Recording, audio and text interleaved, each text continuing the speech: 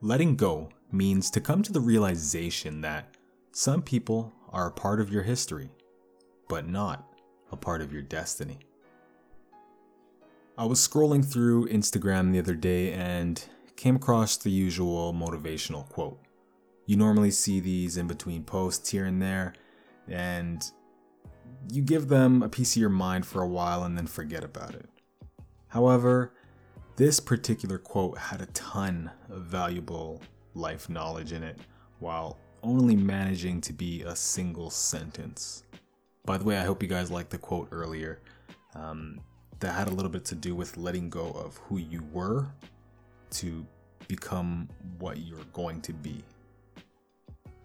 Now, the quote I'm referring to that I came across on Instagram was this: have a Control-Alt-Delete mindset. Control the things you can, alter what you may, delete what you must.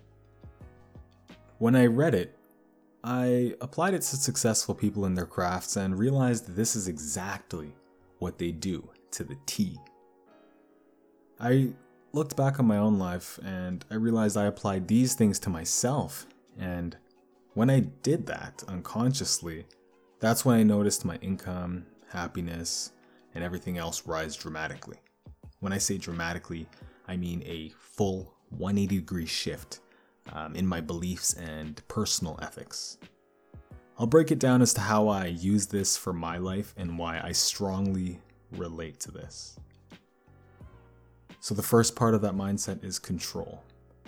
Control what you can in front of you. Let go of what's behind you and done.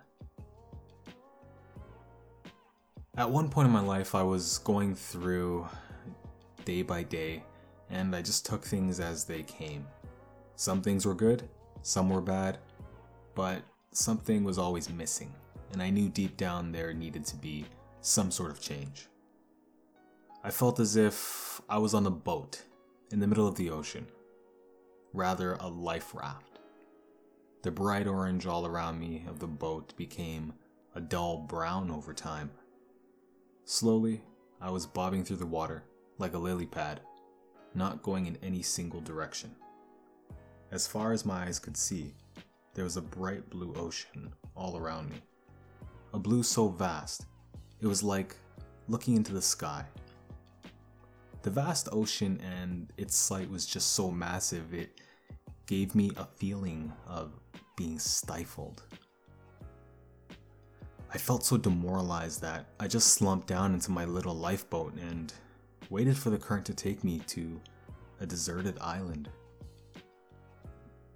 I hit a point so low that I didn't think I could do a single thing at all, except eventually jump off the boat and just let the ocean take me. That's when I heard a voice. The voice said something like, "Look down." I took a little look around my lifeboat and I found a long, thin cabinet. I opened it up and found a paddle. After feeling like I had no chance, I didn't even bother to look around the tools around me at the time. The voice spoke to me again. It doesn't matter which direction you sail. All that matters is that you sailed. That was an odd moment for me. It gave me the strength to pick up the paddle and start rowing. Rowing slowly at first, but I began picking up speed and rowing stronger and stronger. At one point, I was about to give up because there were no results at all. After rowing for some time, I didn't see any land and thought I was just wasting energy when I could just nap and let the current take me. I just kept rowing despite this thought with my newfound stranger in my ears. After what seemed like days, I eventually saw a bird overhead. That's when I knew land was close. I kept rowing and rowing and rowing and rowing and rowing some more, and I eventually hit land. Yes, land. This land represented the beginning of a new journey. A lot of times people think that the journey is the most difficult part, of achieving something, achieving their goals, or finding out what their goals are. I, however, have a different opinion to this. I believe that it's more difficult to gain the energy and urgency to really contemplate what the journey is in the first place. People usually give up before starting. That's where I knew control is one of the most important assets we have in this world. If you're religious, you may relate to this as the free choice that's given to us by God, and it really allows us to write our own destiny. I'm not pushing any religious concepts on you, but the idea is still true. You have control. And that's where we get to the next part that goes hand in hand with control. The next part is alter. Alter the things you want and add improvements you can along the way. What this really means is to analyze what's going on in your life, what you're doing, what habits you currently have. I know there's a saying that goes, the sum of your habits is who you are, and I believe that is true. If you sit around watching TV all day eating pizza, you're going to get tired, you're going to get lazy, you might gain a little weight. You reap what you sow. There's an opposite reaction for every action. It's a physics principle. Equal and opposite reaction for every action. So think about the things that you're doing right now that don't relate to your goals, or finding out what your goals are, or just things that you don't like but you just do out of habit. I know one of mine is playing video games. I'm extremely competitive, so I love to hop online on my favorite game. For example, Call of Duty was my thing. I got really into it. Extremely competitive, was ranked on the leaderboards. If any of you are familiar with it, you might have seen me. But I noticed I was wasting a lot of time. I wanted to do other things, and I found that since I was putting 5-6 hours a day into this game, that's a lot of time that could have been spent towards building my real estate career, for example.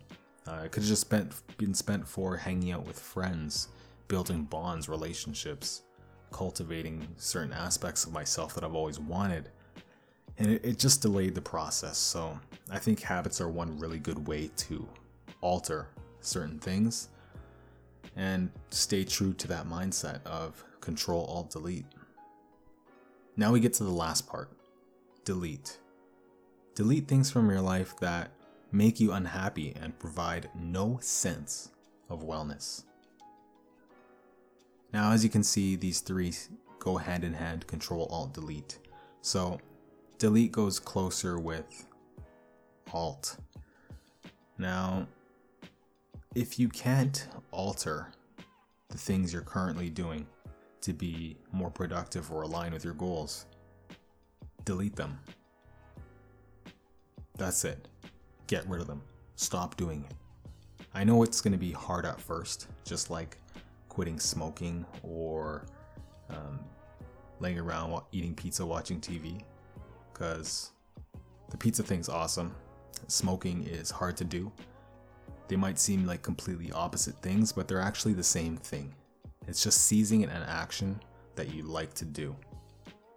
So this one is a little bit more difficult than the others because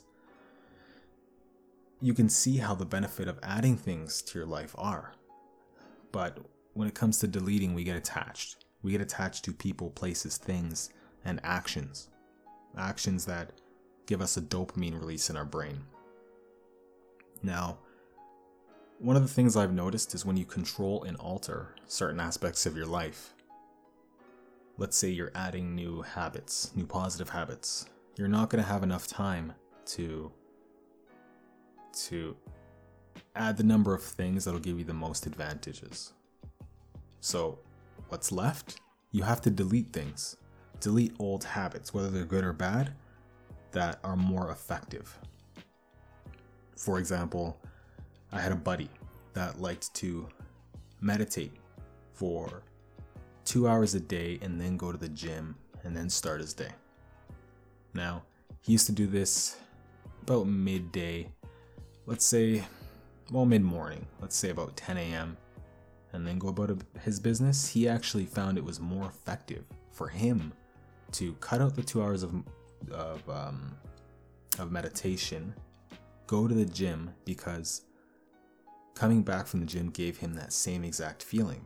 So cutting out the 2 hours of meditation saved him 2 more hours of solid, productive time to work on himself, build his portfolio. And it worked for him, and it might work for you. Obviously, everything, take a lot of this advice with a grain of salt. Now, if the meditation makes you feel amazing, do it. If the gym makes you feel amazing, do it. Eventually, after adding so many additions to your growth, you're gonna need to remove some things. So be prepared to remove either good or bad additions. Okay?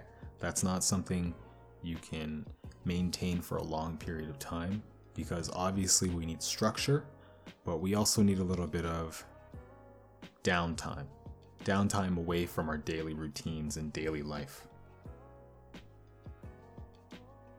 That was my little take on that quote. Hope you guys liked the little boat story I had in the beginning. Fun fact is, the voice that was speaking to me, pushing me along, was a fellow podcaster. He had a show called Weird Mind. And it's not in production anymore. I searched, I wanted to reach out to him, say thank you, and just have an interview with him, but he's no longer in contact. But when I first discovered that podcast, it made me take a look internally and think about what my actions are causing, what effects they're having in the world. If I'm drinking a lot of carbonated drinks, I'm feeling bad right after I take them. I never used to realize before till I was told to pay attention to those things. And I've always wanted to give the same knowledge he gave back, just because it helped me. And I strongly believe that paying it forward is just what we must do. We have to pay it forward to those that helped us grow, and I really wanted to help them out. It's just one of my personal principles, my personal ethics, and that's what I live by. Well, I hope you guys enjoyed this episode. If you liked it, awesome. Please just send it to one person. That's all I ask. This podcast is completely free. I ask that you send it to one person and pay it forward. Pay it forward to one person that would benefit from this advice. That's it. I'm not telling you to send it to everybody. One single person, and you have my eternal thanks. Until next time, I love you all. I believe in you all. Stay grinding.